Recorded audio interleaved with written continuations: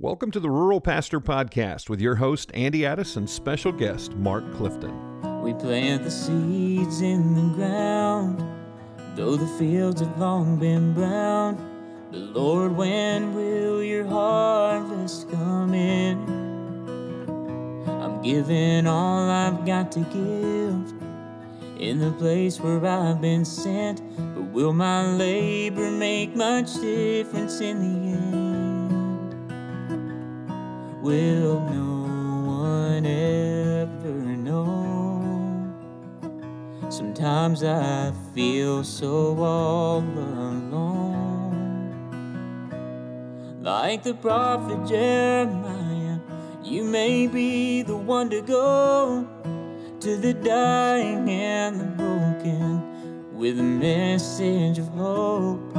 To that church on the corner of that forgotten little town, to a room of empty pews where his love can still be found. You may never know of all the seeds you sow, but it just takes one willing soul to make him know. Welcome to the Rural Pastor Podcast. We want to pour into, partner with, and pat on the back the rural pastor because what you're doing is important. We are back for part 2 of a 2-week series on preaching, and I have 2 great friends with me here and co-workers. I have Pastor Ryan Booth and Pastor Shaen Marks, who are part of the teaching team with me at CrossPoint Church. Now, if you'd like to check us out, you can see these guys because, boy, they are some eye candy, let me tell you. You can see videos at crosspointchurch.com. We have, I think close to 10 years worth of content on there. And of course, I'm the vast majority of those, but here recently we've really tried to adopt a teaching team model, and you're going to see a lot more of these guys. And we have been talking about preaching, and I gave them a little bit of a heads up, like almost 3 minutes on this question. But we've all been there. We've all done it. What is the biggest mistake, the biggest bomb you ever dropped in preaching? And we know it's the Word of God. You can't mess up God's Word, but you can certainly mess up your own words. And so you guys want to start, or you want me to start? Yeah, I think it definitely has to do with anecdotes, stories told, ones that seemed good in prep, that then the second they come out of your mouth. Like I remember one time I was sharing a story about tent camping and how I heard this growl outside, and I was just like really startled, and I really played up the story, all to find out it was just my wife snoring next to me. And when I shared it, I just thought like, oh, that didn't come out right. And then I thought, it didn't come out right. That should have never been shared. And so I look back at things like that, and I think, oh, that's not good. Yeah. You know what I love about that story? Is if you just shared it again. I know. But see, that's the nature of the question, right? Now I know Tara snores. Thanks for sharing that, Ryan. That was very valuable. Yeah, I honestly think it was just maybe a year ago where it's again a story where in my own life it seemed funny and relevant, or I tried to murder a dog because it barked outside my window for like 2 years straight, and I couldn't handle it anymore. So I tried to kill the dog, and it didn't work. The dog is still alive, but yeah, people I don't particularly like dogs, and so it's a fine story to me. But I guess I found out there's a lot of people that really like dogs that didn't like that story. I'm disturbed just hearing it. I'll tell you the whole thing later. I was there. I remember squeezing Kathy's arm going, he's going to get letters. I'm glad to know that made your top 10 list. Probably shouldn't share that again. For me, I remember I worked in seminary, Shannon Rose Hill Funeral Home. And so I did in Fort Worth, did funerals for anybody who died without a church but said they were Baptist. So that was everybody.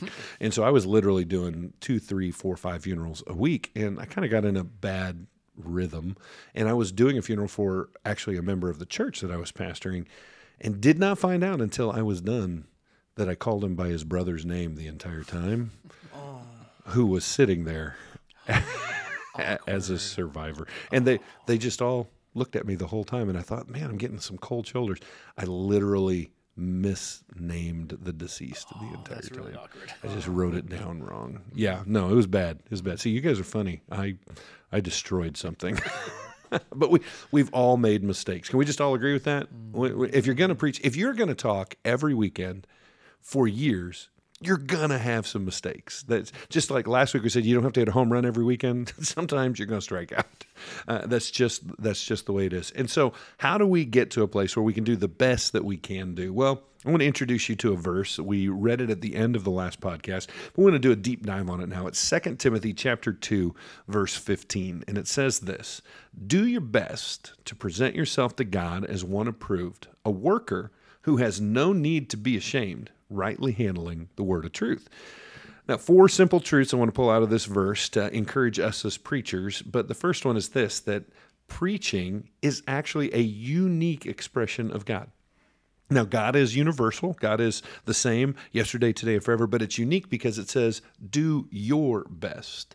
And it's literally, that word best means be zealous. It's spude, that we should deliver zealously.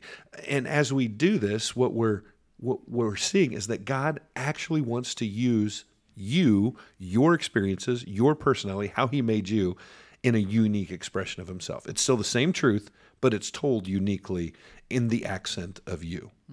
Is that freeing to you as you think about something like that? Yeah, well, I remember, prior to coming to CrossPoint, I hadn't had very much preaching experience. I probably preached, 6-7 times, and then started preaching, and I had, again, no preaching classes. Even at that point, had just began seminary, and I remember coming, and Andy, your preaching style is much different than my style. Yeah. And I remember thinking, do I have to do like Andy does? Do I have to you ask for call and response a lot, which is kind of your style. And I remember kind of wrestling internally, like, well, that's maybe what they're used to. Maybe I need to do it that way. And then coming to this freeing moment of like, no, that's Andy's. That's how God's gifted Andy. And that's, I don't feel, that's not me. And so it was this kind of freeing, unique thing of like, no, that's not me. It's Andy. And let that be Andy and let me be me. Absolutely. Yeah.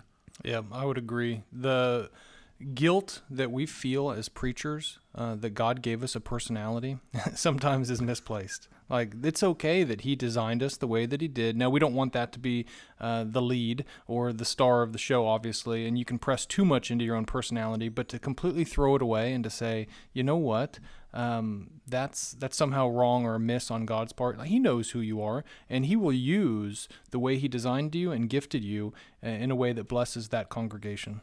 100%.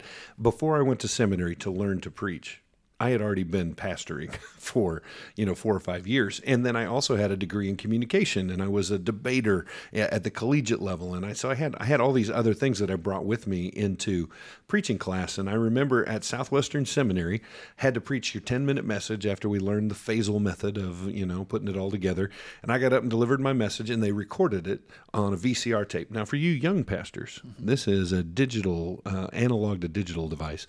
But you had to take that tape and then sit down with your professor and watch it later in the week. So we went in this little cubicle of a room. I handed him the tape. He put it in, and we both just staring at this little 8-inch screen. And he gets about 2 minutes into my 10-minute message and just hits stop. But he doesn't even look at me. He just sits back in the chair and he goes, "Mr. Addis, we have a problem." I said, "Yes, sir." He goes, "You don't do anything that you're told." I went, "Oh, no." He goes, "But that's not the problem. The problem is you're incredibly effective." He goes, "So I'm going to pass you, and you're going to tell nobody you took my class until I die."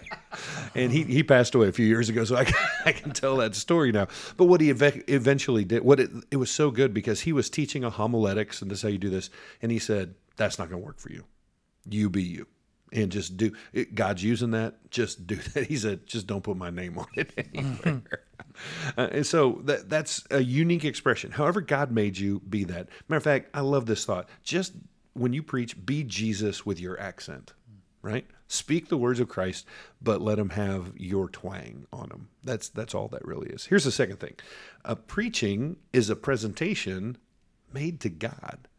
And I know this is really difficult because we think about audience analysis and what is the congregation going to think and how do we communicate to them. But what does it say? Do your best to present yourself to God as one approved. And we know that we play for an audience of one, but it's really interesting to think that in the context of preaching, that we should think about that as well. We always think, what does my congregation need to hear? versus what does God want me to say? The best preaching, I believe, is actually you speaking to and about God, but overheard by the congregation. I mean, if you could really get that down, you would no longer worry about what anybody else thought. It's about you communicating with God and the people overhearing, because it's not when you lift him up that people are drawn to him.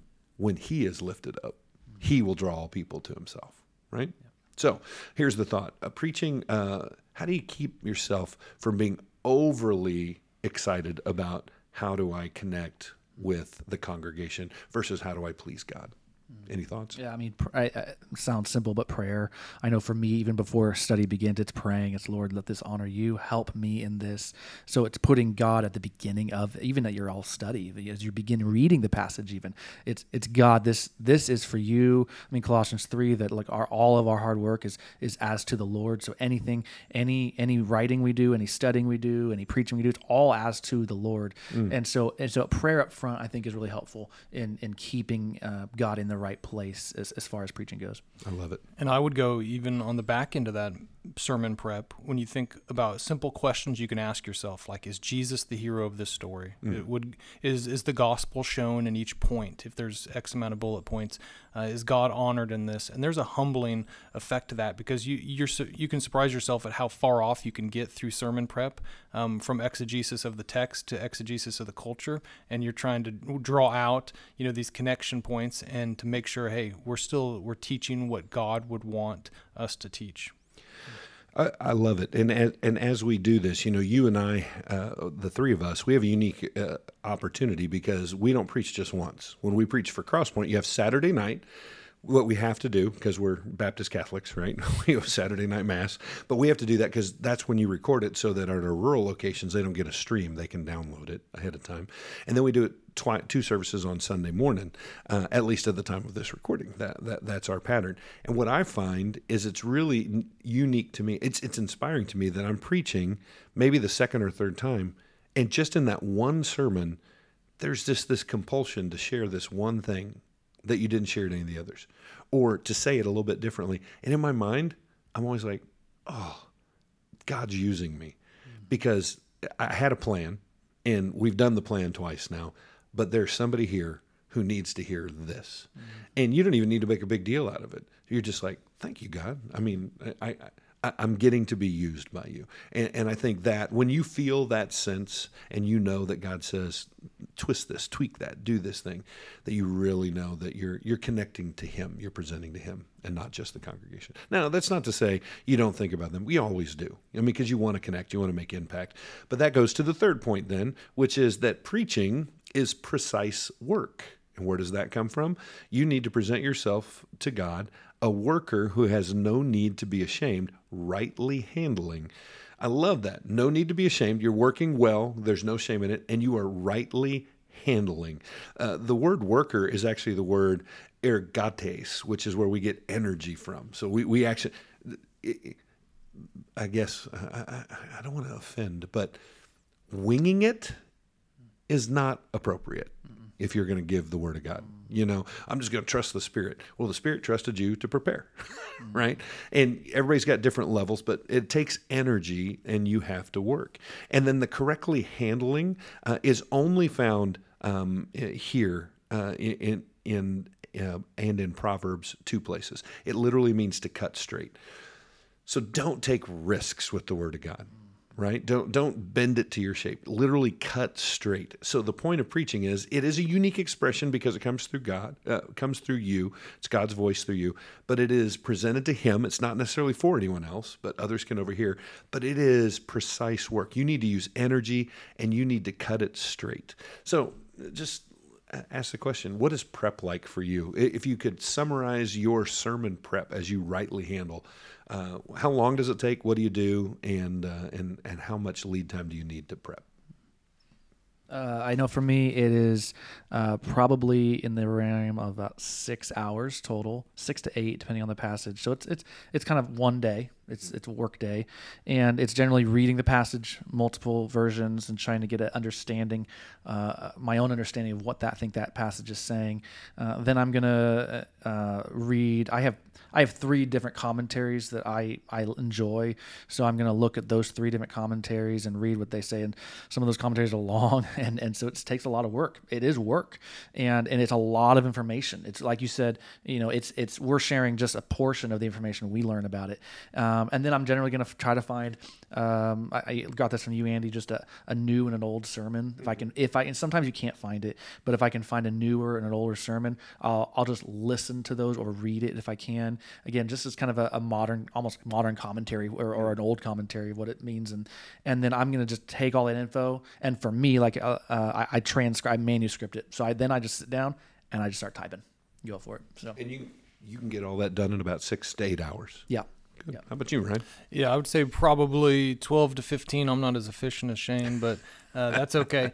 And I think it looks a lot like Shane. You're going to have commentary study. A lot of time just spent processing through, whether it's rewriting the passage as well, reading it in different translations, looking up keywords, looking up original language, a variety of commentaries, all of that, and just helping myself to truly internalize what this means, so that if I didn't have notes or that I would be able to just share this and be confident in that. And that's where you got to be careful when it comes to rightly handling the word of truth here, the word of God, is recognizing that especially the longer you preach, sometimes the sloppier you get. In that, when you first feel the weight and responsibility of preaching, there's a seriousness because you don't want to get it wrong. The overfamiliarity is a problem. Yes, the overfamiliarity. You find yourself starting to slack a little bit. You rest on your laurels if you're not careful of previous sermon prep, and that there's each passage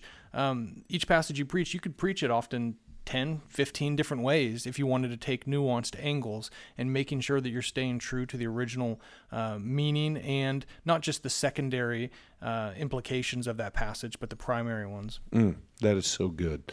I'm probably in your range about time, but I split that over 2 to 3 days, breaking it up, and I use a Logos workflow so that I'm going to come, it's going to drive me to prayer. I'm going to set up a document that I'm going to fill in the blanks. I'm going to read at least 10 different versions of that passage. I'm going to do a commentary study on easy, medium, hard commentary. I'm going to then do a lexical study or a word study, not on every word, but on the key words in the passage. And then I'm going to rewrite it. I'm going to take the passage and I'm going to write it. Even it won't be as good as any version because I want to use words that are not in the version I'm preaching. But I'll rewrite it just to prove to myself that I understand what it's saying. Then I outline, do argumentation, and let it sit. And then come back to it right before I preach it. And I don't work on illustrations until the day of. I'll give the whole week to collect those. And that takes 10 or 15 hours to be for sure, to do that. Now, the longer you preach, I've been preaching 30 years. Shane, you've been preaching 5 to 10 years, right? You've been preaching 10, 12 years, something like that. The longer you preach, when I say not winging it, there's actually some advantages to some longevity. I had to preach for a collegiate challenge group earlier this year, and I was prepped to do something. And when I got there, I was listening to the leader talk to the other leaders about what Andy was going to be talking about that night. That was not what I was going to be talking about that night. And so I went and read the email, and I realized that I had not followed through on what they asked me to do. And so Kathy she was reading over my shoulder, knew exactly what was going on. She goes, "What are you going to do?" I go, "I got a plan." And a couple of the college students knew what I did because I asked for my slides back. I gave them new slides. We did all this. Killer of a message. Came off great. Felt really good about it. And Kathy said, Did you just wing that? I'm like, yeah, I wasn't prepped, but that was a message that I preached years ago. And because I've done that message and because I've been in the Word and because none of those concepts were familiar to me, I wasn't winging it. I was depending on what I'd studied before, right? And so when I say winging it, that means that you're not giving any effort. But sometimes we can depend on where we've been. All right, one last one.